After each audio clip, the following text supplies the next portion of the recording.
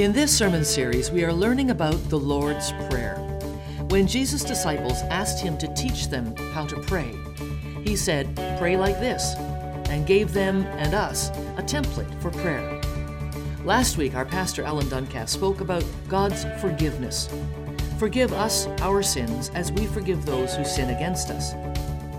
This morning, we move on to the next line. Lead us not into temptation, but deliver us from evil. God's protection. Every Christian should know by now that Jesus is the Good Shepherd, and that he expects us to follow him and submit to his guidance and receive his provision. It's a beautiful and comforting picture that Jesus paints for us. We are his sheep, and he is our shepherd. Psalm 23 reminds us that the Lord is my shepherd. I have all that I need. He guides me along right paths, bringing honor to his name. Even when I walk through the darkest valley, I will not be afraid, for you are close beside me. Your rod and your staff protect and comfort me. Jesus wants us to pray every day, not just for protection from Satan, the evil one, but for the wisdom and grace to not go our own way. We need grace to follow his lead. We are so rebellious and so distracted. God, help us to follow the lead of our Good Shepherd. Amen. End of our series on the Lord's Prayer, and we're talking about God's protection today. And one of the things that I just want to remind everybody of is the fact that we need to pray for each other. And I think most of us know that here, but we sometimes don't stop to think about what that means. I think most of you would expect that I, as your pastor, would be praying for you. And the good news is I do pray for you. And I pray for many of you in the middle of the night. Your name will come to my mind. In fact, just this morning at 4 o'clock in the morning, I was praying for a number of people in our church. And this is a regular occurrence. And here's what you need to know. In the Lord's Prayer, it begins, Our Father. It begins with the first person plural. We are praying this together.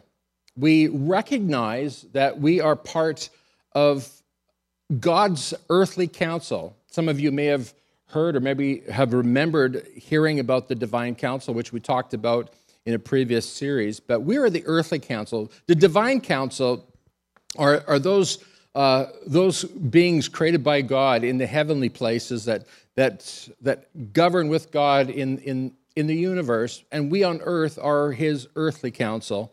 And what we do when we go into prayer is we pray together for the glory of God. And one of the things that I recently found, and as a reminder that you need to pray for me, is these statistics. It says, pray for your pastor. It says that 97% of pastors have been betrayed, falsely accused, or hurt by their trusted friends. You might say, well, Pastor Allen, that could apply to me as well. And you're right, it does. We have all experienced that. Pastors battle depression, 70% do. 7,000 churches close each year. 1,500 pastors quit each month. 10% will retire a pastor.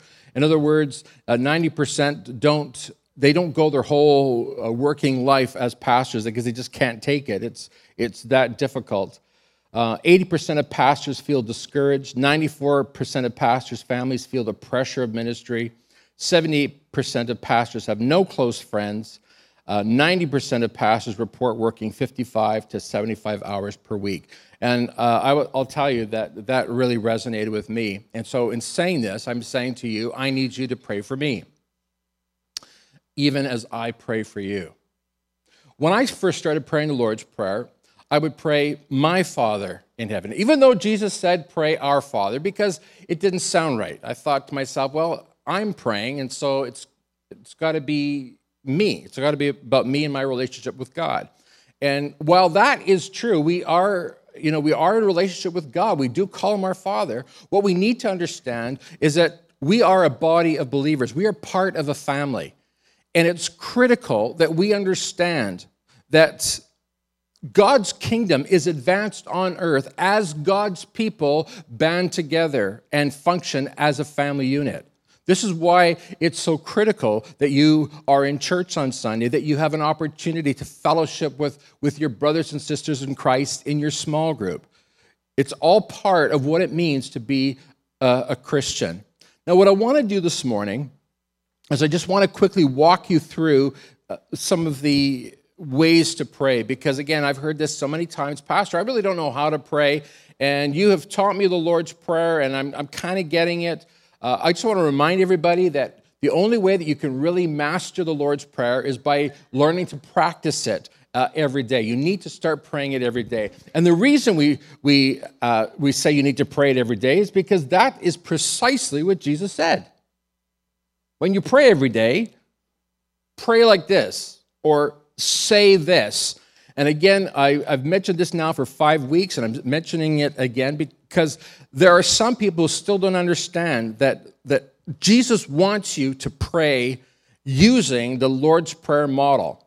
And we said it's not so much a prayer as much as it is a model for prayer, or an outline of the things that you need to cover.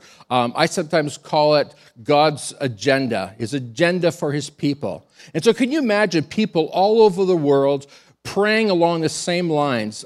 People all over the world, we're all praying the same thing. We're all going in the same direction. Can you imagine what a mighty host, what a mighty army of God that would be if we're all moving in the same direction? And that's what the prayer does.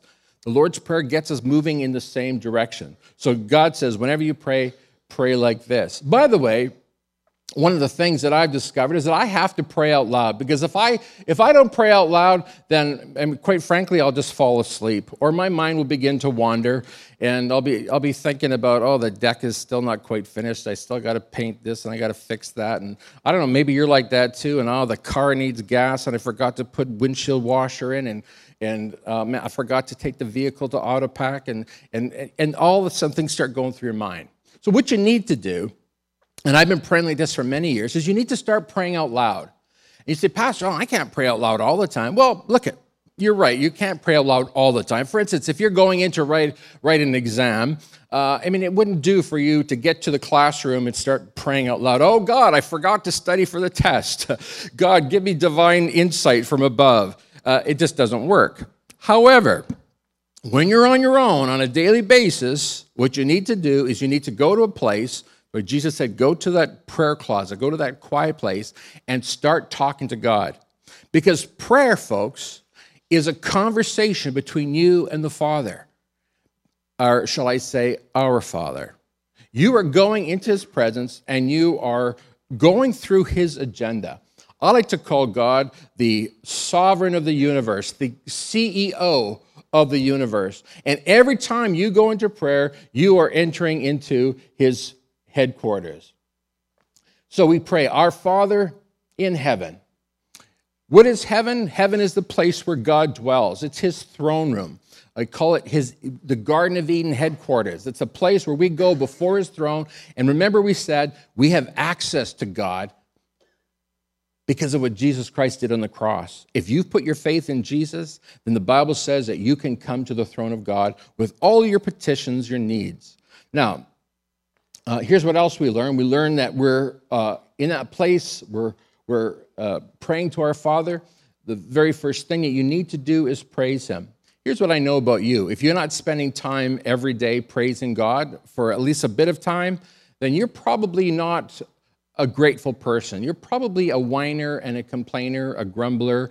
You've probably got a whole list of things to complain about to God and to anybody else who will listen. What you need to do, and Jesus again teaches us this, is that we need to go to the Father and we need to praise him. We need to, first of all, thank him for Jesus Christ, who is our Savior. We need to thank God for the Savior who makes it possible for us to come to the Father. And we need to thank him that he has welcomed us into his family. He's our Father, and sitting around us today are our brothers and sisters in Christ.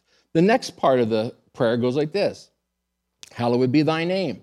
Again, what are we doing? We're asking God for grace to not bring shame on God's name. We're asking the Holy Spirit's help to live this holy life. Now, this is really what holiness is all about. Holiness is really about living a life that's set apart for God's purposes. That's what holiness means. A lot of people don't know that. When they think of holiness, they think, don't smoke, don't drink, don't dance, don't smoke pot, don't do this, don't do that. And while it's good not to do that stuff, or most of it, what you need to understand is a Christian is supposed to be set apart for God's purposes. In other words, you do what God needs you to do on this earth. You become an agent of his kingdom, advancing his kingdom throughout this broken and hurting world. And the way that you do that is by being careful never to bring shame on God's name. And so that's why we pray, hallowed be your name. God, let your name be, if you want to put it like this, holyize your name in me, God. Make sure, God, by your Spirit, that I do not bring shame on you. And then we pray, thy kingdom come. And we're asking for God's rule to be established in people's hearts, in our children, in our family, in our marriage, in our community, the place where we work, in Burundi, wherever there are Christians, we want to be used by God to establish his kingdom, to advance his kingdom. We're asking for salvation. Do you know, people I pray for on a regular basis that maybe were attended here as children and now they've drifted away from God, I'm still praying for them. And you need to do that too. Maybe you've got children, you've got grandchildren, you've got nieces, nephews, aunts, uncles, cousins, whatever, that aren't serving God, then it's your job to pray for them. And that's what we mean when we pray, thy kingdom come. And then we're saying, God, let your will be done on earth as it is in heaven. And what are we saying? We're doing what Jesus did when he was in the Garden of Gethsemane before going to the cross. You remember this. What does Jesus pray? He says, God, I don't really want to go to the cross. In fact, I don't want to go to the cross at all. And the Bible explains or describes the anguish that Jesus went through in that place. And it says he was like sweating like drops of blood. It was so intense. And at the end of it all, knowing that he's going to the cross, he said, but God, not my will, but thine be done. And so really what you're doing, and by the way, God's not going to call anybody here to die on a cross, I don't think. So whatever you have to face is not going to likely be that bad. But know this, God wants you to pray every day for his guidance, that you would know his will, and that you would have his help in your life, your children, in your wife, in your pastor, your church, etc. Now, can I just say this for a moment? For many of us, when we go into prayer, what we're doing is we come to God and we start telling him what to do. It'd be like me going into the headquarters of GM or Toyota. Go right to the top, right to the conference room, and I find the CEO and I start telling him how to run his company. Well, that's absurd. We wouldn't dream of doing that. And yet, this is what we do when we go to God, start telling him what to do. When we go into prayer, folks, what we're supposed to be doing is we're supposed to be going to him and listening to him and saying, God, what is your will? And God, how me to get my will and my mind aligned with your will, aligned with your purposes, your plans? Because I want to do what you want me to do, God. In fact, I don't want my will to be done, because if my will's being done, then it's going to be a disaster. How many are thankful to God that there's certain prayers that you prayed that God didn't answer? You know what I'm talking about. You don't want your will ultimately to be done. You want God's will to be done because God knows best. Now, can I just stop for a moment and just remind you of something? We say, thy kingdom come. We recognize that he is the king. Now, the beautiful thing, folks, is this. You have access to this king anytime. If I went to England and I knocked on the front doors of Buckingham Palace and I said, I want to see the Queen, well, they would just laugh at me, call the police, and say, we have a nut job on our doorstep. Can you take him away? But if it's Charles who knocks on the door and says, I want to see Mummy, and that's what he calls her, he'd be allowed in. And anybody by the name of Will or Kate or George, the reason I know all the royal family is because Gloria told me. If Andrew or Edward or Anne knock on the door, they want to see Mummy, no problem. But Alan Duncalf from Canada wants to see the Queen, not a chance. Now here's the thing, folks. Because of what Jesus Christ has done for us, because we have put our faith in Jesus, we've been included in the family. And now God knows me by name. He goes, oh, Alan's here. Yeah, bring him in. It's fantastic. We're going to have a conversation. And I'm going to get my mind aligned with the mind of God, and I'm going to start doing what God wants me to do. I'm going to pray that God's will would be done in my life. You see what we're talking about here? We're talking about a family. Our Father in heaven, hallowed be thy name. And then we pray, give us today our daily bread. And what are we doing?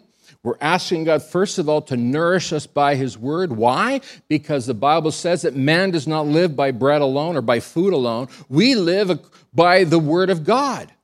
That's why we have to study the Bible every day. If I hear somebody say, Pastor, I read the Bible, but it doesn't speak to me, then here's what I know. I know that you're reading this book as though it were a novel. Folks, this is not Lord of the Rings. This is God speaking to you. This is not Anne of Green Gables.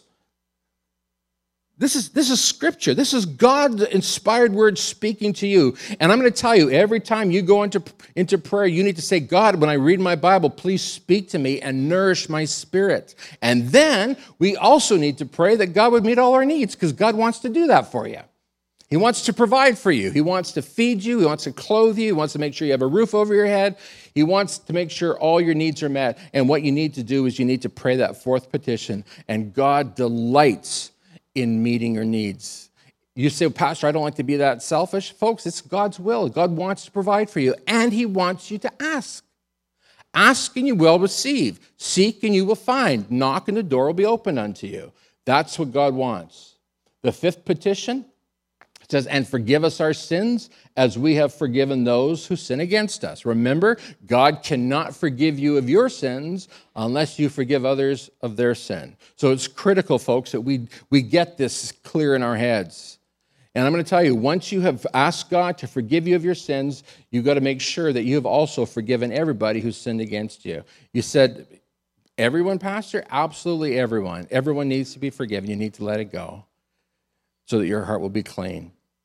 And then we pray the sixth petition, and then we end today on this. And lead us not into temptation, but deliver us from the evil one. Now, before we look at that verse, I want to just tell you that I have made a prayer guide for you so that you can take this prayer guide. It's just the Lord's Prayer that prompts you in knowing what to pray and how to pray.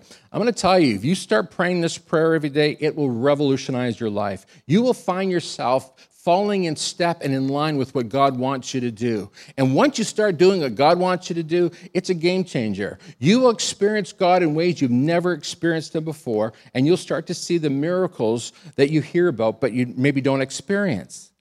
God wants to work in your life. He wants to use you. He wants to perform great and mighty things for you, but you have to get in line with his will and his purpose. Remember, he's the CEO sitting in the conference room of heaven called the Garden of Eden, and this is the agenda. His prayer is the agenda, and everybody goes through that agenda every day in order to do exactly what he wants. Now let's look at this. Lead us not into temptation, but deliver us from the evil one. I don't know about you, but when I first read that, when I first sort of became conscious of it, I heard it as a child. We said the Lord's Prayer in school all the time, and it was kind of like, we said it, we really didn't think about it, but then suddenly one day you actually start thinking about it, and you think, well, that's weird. Why would Jesus tell us to pray and lead us not into temptation? Does that mean that God could possibly lead us into temptation? That doesn't make sense. Does God tempt us? Why is Jesus saying that? Well, in the first service, everybody was yelling out, no, God can't tempt us. But I don't know if you are aware of this, but God, in fact, does not tempt us. And here's what it says in James 1:3. It says, and remember, when you are being tempted, do not say, God is tempting me. God is never tempted to do wrong. And by the way, he never tempts anyone else. So we know then that reading that verse, lead us not into temptation, is not suggesting that there's a chance that maybe, just maybe, God will lead us into temptation, because it's clear that would never, ever happen. So then what does that petition mean? I can tell you what I thought it meant when I was younger. I believed that I'm supposed to pray that God will help me not to fall into temptation. And I prayed also that God would protect me from the evil one. Now, I wasn't exactly sure how I came to that conclusion, but it seems that that's what the verse is implying. Well, guess what? I was right. But I didn't fully understand the verse. And I want to share that with you now, just so that you can understand what exactly it is that you're praying. And I'm praying this morning that your hearts will be full of praise and thanksgiving to God when you fully understand what all this means. Now, I want you to take a look at that word temptation. You see the word? And lead us not into temptation. That word temptation is a Greek word, and the Greek word is peirasmon, and it means trial. And so here's what we see. Lead us not into temptation, or lead us not into trials, but deliver us from the evil one. So why would they translate it, lead us not into temptation? Well, you see, the second half of the verse, lead us not into temptation, but deliver us from the evil one. Deliver us from the evil one helps us understand the first half of the verse. So that, and let's just take a look at that. But deliver us from the evil one. We understand that somehow, some way, God is leading us, but that there's another force at work. And it's not just God. And if you haven't figured that out in your life yet, well then, surprise. You know that you've had some really rough times, some real tough struggles. On the one hand, Jesus is saying that we need to pray that God will lead us as a shepherd leads his sheep. But we also need to be aware of the fact that there's an evil one who wants to drag us down. The evil one wants to turn the test into a temptation. That's really what we're seeing here. Lead us not into the trial that may end in temptation, but deliver us from the evil one. If you didn't understand that, don't panic. I'll explain it to you. So the Lord God is our shepherd, and we heard that little sketch that Laura did, and she's reading right from Psalm 23. The Lord is my shepherd, I shall not be in want. And it says he leads us. He leads us through every step of our life. Now, I want you to stop for a moment, because when we think of God leading us through every step of our life, we think, well, if God's leading us, then there's only going to be good that happens in my life. There will never be any difficulty. There'll never be any struggle. But anybody who's been a Christian for any length of time knows that that's just not true, because you have gone through some pretty severe trials and testings. This is what Jesus is addressing. These trials and these tests that you're going through. And you wonder, where's God? And I'm going to tell you right now, God is with you. Jesus, at the beginning of his ministry, before he did any healing, before he preached any sermons, before he raised anybody from the dead, before he walked on the water, before he officially begins his ministry, he is baptized in water, and something extraordinary happens. He goes down, and when he comes up out of the water, the Bible says that the Holy Spirit descended upon him, and there was a voice from heaven. It says that this is my dearly loved Son who brings me great joy. Jesus is on a spiritual mountaintop. I mean, it doesn't get any better than this. The Spirit of God has come upon him. God's talking from heaven. He's experiencing a spiritual high unlike anything that anybody has ever experienced before. And for some of us, many of us have experienced that sort of thing. We've experienced that mountain high that Jesus experienced. But the thing that happens after is really quite shocking. Jesus is on this mountaintop experiencing the Holy Spirit, and he's being baptized, and everybody has just heard the voice from heaven, and he's been ratified, if you will, in front of everybody. And Jesus is thinking, man, this doesn't get better than this. And then the Bible says in Matthew chapter 4 that the Holy Spirit immediately drives him out into the desert to a place where he's going to be tested. You've heard of it. It's called the temptation of Christ. From the mountaintop, from the mountain peak, where you're experiencing the power and the glory and the wonder of Almighty God, Jesus goes right down into the valley of the shadow of death. He's all alone. He's hungry. He's in the place of testing. And the Bible says watch this, that the Holy Spirit led him there to the place of testing. Every one of us, as Christians, as believers, every one of us is going to go through times of testing. When you became a Christian, if somebody told you, become a Christian and everything will always be roses and beautiful and mountaintops, that's just simply not true. It's not biblical. It's not scriptural. It's not the gospel. Jesus went from the mountaintop right into the valley of the shadow of death, right into the desert of testing. Now, I want you to look at this. This may be a rendering of that petition that helps you understand it better. Father, as you lead us into the test, do not let the test become a temptation, but deliver us from the evil one. What we're saying is, God, when I'm tested, in those moments when I'm tested, please, God, don't let me fall into temptation. Because I know that the enemy is going to try and use that time of testing to cause me to stop trusting you, Father. The Bible says that we're not ignorant of Satan's schemes. And I'm going to tell you what Satan wants to do. And you maybe are experiencing it even now as I'm speaking to you. Satan wants to suggest to you that God is not trustworthy. You can't trust him. He doesn't have your best at heart. What God wants us to do is he wants us to learn how to trust him.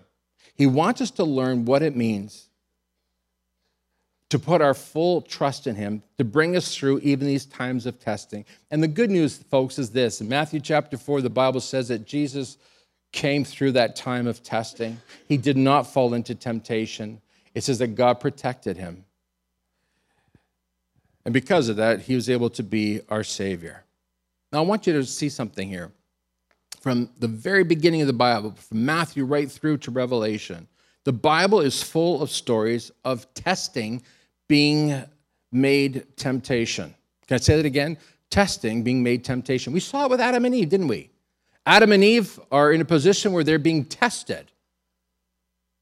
And Satan comes along and he tries to tempt them to not trust God. Satan says to Adam and Eve, did God really say that you can't eat any fruit from any of these trees here? And twist the words of Jesus. God leaves some words out. And Eve enters into a relationship with Satan, starts discussing what God said or didn't say, or how it was said, and where it was said, and what they can do, what they can't do. And next thing you know, Adam and Eve, who are being tested, fell into temptation. And it was all based on their lack of willingness to trust God. And I'm going to tell you, that is exactly what happens to every single one of us. Why does God allow us to be tested? Well, there's one reason why, and it's for life. Some of you know that the tagline on our church name is "For Life." Life is found, my friends, only in trusting God. And I'm going to tell you this, the more that you trust God, the greater will be the quality of your life. Let me say it again. The more that you trust God, the greater will be the quality of your life. God wants you to have a great life. He wants you to enjoy the abundant life. That's what Jesus said. Satan has come to rob, kill, and destroy, but Jesus says, but I have come that you might have life. That's interesting, isn't it? Satan wants to destroy you, and Jesus wants to give you life. You know what? The best way I can explain this is, I remember when we were young, my dad bought weights for my brother, Carrie, and they were used secondhand weights, and we were excited about getting these weights. At least Carrie was, and I remember working out in the backyard with these weights, doing some bench pressing and developing muscles. Kerry took to it better than I did. He's here right now, and he's got massive arms. You can feel his arms later if you want. I'll give you permission. I'll charge for it, actually. We'll give the money to missions. But the more he lifted those weights, the more he exercised, the more bench pressing he did, the bigger his muscles became. Now, I want the Spirit of God to speak to you right now, because here's what happens. When you are going through testing, what God is doing is he's developing your spiritual muscles, your faith muscles, your trust muscles. And here's the thing. The more you trust God, the better is your quality of life. The less you trust God, the worse your life is. People who don't trust God are constantly biting their nails. They're worried, they're fretting, they're uptight, they're anxious, they can't stay awake at night, they gotta medicate so they can sleep, they gotta medicate so they can make it through the day. Why? Because they don't trust God.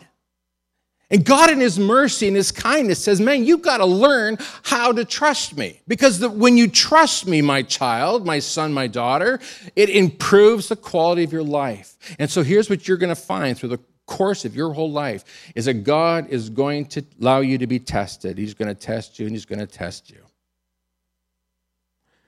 I'm going to tell you this.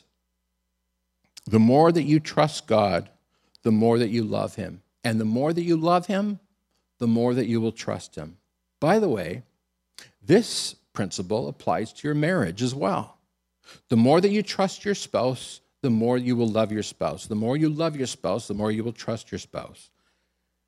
That's why in your marriage, you're going to go through some times of testing, through some struggles. Now, don't despair and say, oh, we're going through a struggle. We better get a divorce. It's all over. Let's just blow the whistle. Let's call it quits. Throw in the towel. No. Allow God to use that time of testing in your marriage to make you stronger, to make you love each other more, to make you trust each other more. Testing is what this life is all about. And here's what James says. He says, consider it all joy. Or in the NIV, I like the way they say it. Consider it pure joy, my brothers and sisters, when you encounter various trials, knowing what? That the testing of your faith produces endurance, so that you may be perfect and complete and lacking nothing. Here's what I know. God wants your faith to be perfect and complete, lacking nothing. And the only way that that can happen, my friends, is not by God waving his magic wand over you, but rather by you being tested and you coming through the fire. In fact, that's exactly what it says here in Isaiah 48:10. Behold, I have refined you, but not as silver. I have tested you in the furnace of affliction. Some of you right now are in the furnace of affliction. Maybe it's in your marriage with your kids. Maybe it's at your job, your business, your place of work, at school, with your neighbors. Here's what you need to say. You need to say, God, what is it that you want me to learn here? And God, how can I trust you so that I can get through this furnace of affliction and become the godly man or woman that you want me to be? Because your quality of life, remember, is tied to your trust in God. The more you trust him, the better is your quality of life.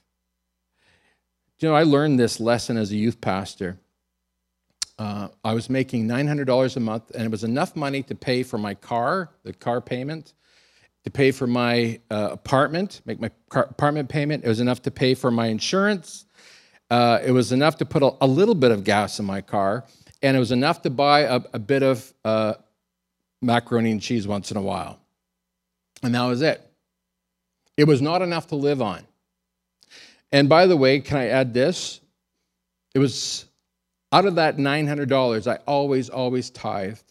And oftentimes would not just tithe on that, I would also support the youth ministry because there was no budget for youth ministry. And here's what happened, folks. God provided in such miraculous ways. We had a lady down the hall. Her name was Julie Jeremy. She'd say to me, Alan, I've got a bit of extra soup. You don't want any, do you? And I would say, not trying to sound like I'm begging or too desperate, I'd say, well, sure, I'll take a bit. And then I would go there and finish it off. Or I get Dennis's mom, because she was in the first church I was in, Dennis Weeb, who was up here a moment ago. And she'd say, Alan, I'm making bacon, tomato, and cheese and lettuce sandwiches. Would you like one? I'd say, sure, I'd love to have at least one. And that would happen on a regular basis. Or I'd get invited over out for dinner with my parents or go over to my brother's house, my older brother's. He thought I was coming to visit, but I was just going there to eat.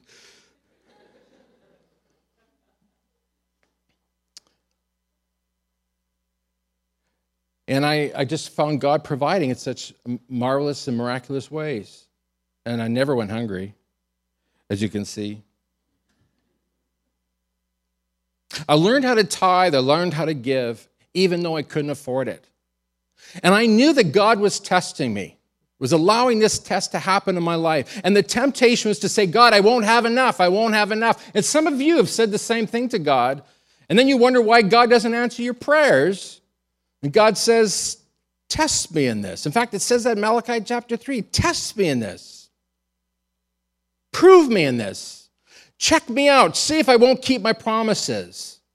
Give your tithe to the Lord and let God do his thing. And folks, I'm going to tell you something I learned when I was just 21 years old. I learned how to be not just a giver, but a generous giver, a tither, and I gave offerings over and above that. And to this day, we still do that. And now I've taught my kids how to do that because I want them to experience God's provision in their lives. And so we give, and God provides, and God meets the needs. And you see, we're living by faith. I'm going to tell you today, my friends, if you want to live by faith, then you've got to start taking God at his word and doing what he tells you to do. Don't come up with the excuse and say, God, I can't do it. I can't do it. Folks, what you're doing is you're falling into temptation. And it's for this reason we pray every day, Father, lead me not into temptation, or maybe better put, Father, when I'm going through the time of testing, help me not to fall into temptation. Help me to do what you want me to do. Remember, we're going to the King of Kings, the Lord of Lords, the CEO of the universe, and we do what he says, even when it doesn't make sense to us. You know, the whole history of God's work in human beings has been all about testing. Can you imagine Noah? Well, Adam and Eve, first of all, they were tested, and they didn't do so well. But thank God Noah, when he was being tested, he didn't fail the test, because frankly, if he had failed the test, well, according to the scripture, you and I wouldn't be here. Could you imagine God says to Noah, I want you to build an ocean liner. And Noah says, what is that? And God gives him the instructions, just do what I tell you to do, Noah. And Noah does exactly what God wants him to do, and by that saves himself and his family. Noah passed the test. Abraham passed the test. God told Abraham, I want you to leave your homeland. I'm going to go take you to a place that I'm going to give to you. And Abraham says, well, where is that? And God says, never mind, you'll see. And Abraham says to his wife, dear, we're going on a trip. And his wife says, well, how much should I pack? And Abraham says, everything, because we ain't coming back. And Sarah, in a moment of being tested, she says, okay, dear, I'm going to do what you say, packs everything up, and they go. And the Bible says they never did possess that land, but their offspring did. They were being tested. If they had failed the test, then their offspring wouldn't have received the gift. Then there's Joseph, the son of Jacob. Abraham was Joseph's grandfather. Joseph has been told by his parents, you are the most handsome son we have. You are the smartest son we have. You are a leader amongst all your brothers, even though you're nearly the youngest. You're the best, the smartest, you're our favorite. We love you the most. And Joseph is growing up his whole life thinking he is the most spectacular, the most wonderful human being on the planet. Can you imagine his shock while he's wearing his coat of many colors when his brothers say, you know, Mom and Dad think you're the best, but we think you're a little snot. And by the way, you're not coming home tonight. The brothers were tempted to kill him. This is very shocking to Joseph. God, where are you? I thought I was wonderful. I thought I was spectacular. I'm good looking and smart. Thrown into a pit. And the brothers who finally decided, well, rather than killing him, let's sell him off to Egypt. And they sell him off to Egypt. And he gets to Egypt. He gets into the home of Potiphar, one of the high officials of Egypt. And he's doing a great job. In fact, the Bible says that because Joseph is there, that Potiphar's house is flourishing and doing well, and Potiphar trusts Joseph. And finally, he decides one day he's going to go on a business trip and leave Joseph at home, taking care of his wife and all his possessions. And Potiphar's wife decides that she's got a hankering for Joseph. She likes him. And not only likes him, but she wants to have sex with him. And Joseph could very well have thought, you know what, I can't help it. I'm a slave. I got to do as I'm told. But Joseph knows he's being tested. And he says, God, I'm not going to disappoint you. I'm not going to let you down. God, I'm going to do exactly what I'm supposed to do because I belong to you. I am your child. I'm your son. And he says, no, I'm not going to do it. And Potiphar's wife is furious. And so when her husband gets home, she tells Potiphar, that man that you brought into our house to serve us, he tried to rape me. And next thing you know, Joseph is thrown into prison, and Joseph's rotting in the bottom of the prison. He's saying, God, what is going on? I thought I was the best looking. I thought I was the smartest. I thought I had your favor. And God says, cool your jets, Joseph.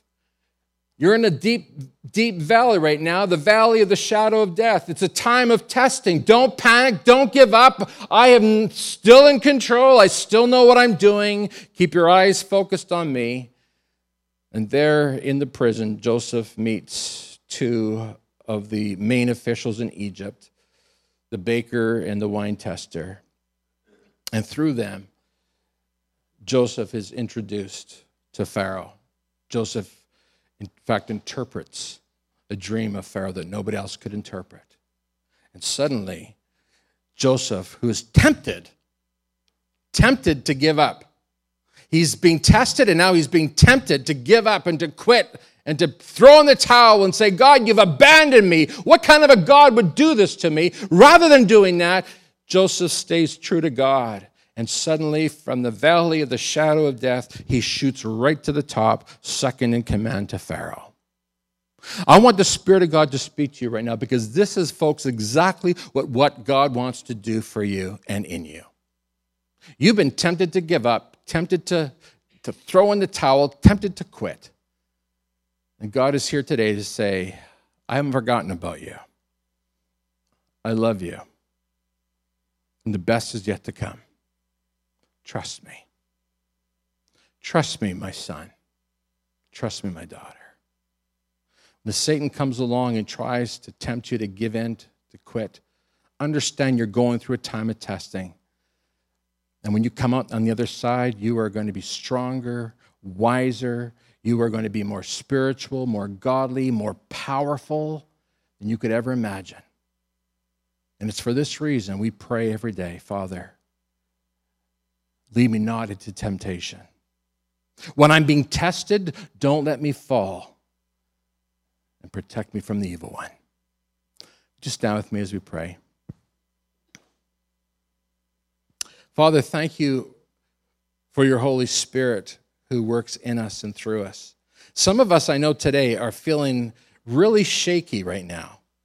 Maybe feeling like giving up, feeling like quitting, feeling like there's no tomorrow, feeling like they got to take matters into their own hands, feeling that, well, God's not coming through, so I better do something. God, I pray right now that you would help each one get through this time of testing, to trust you and not give up.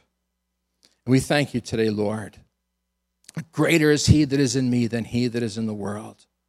We thank you today, God, that even though we may be in the valley of the shadow of death, it could be as early as tomorrow that we shoot to the top of the mountain and we recognize that God was with us the whole time.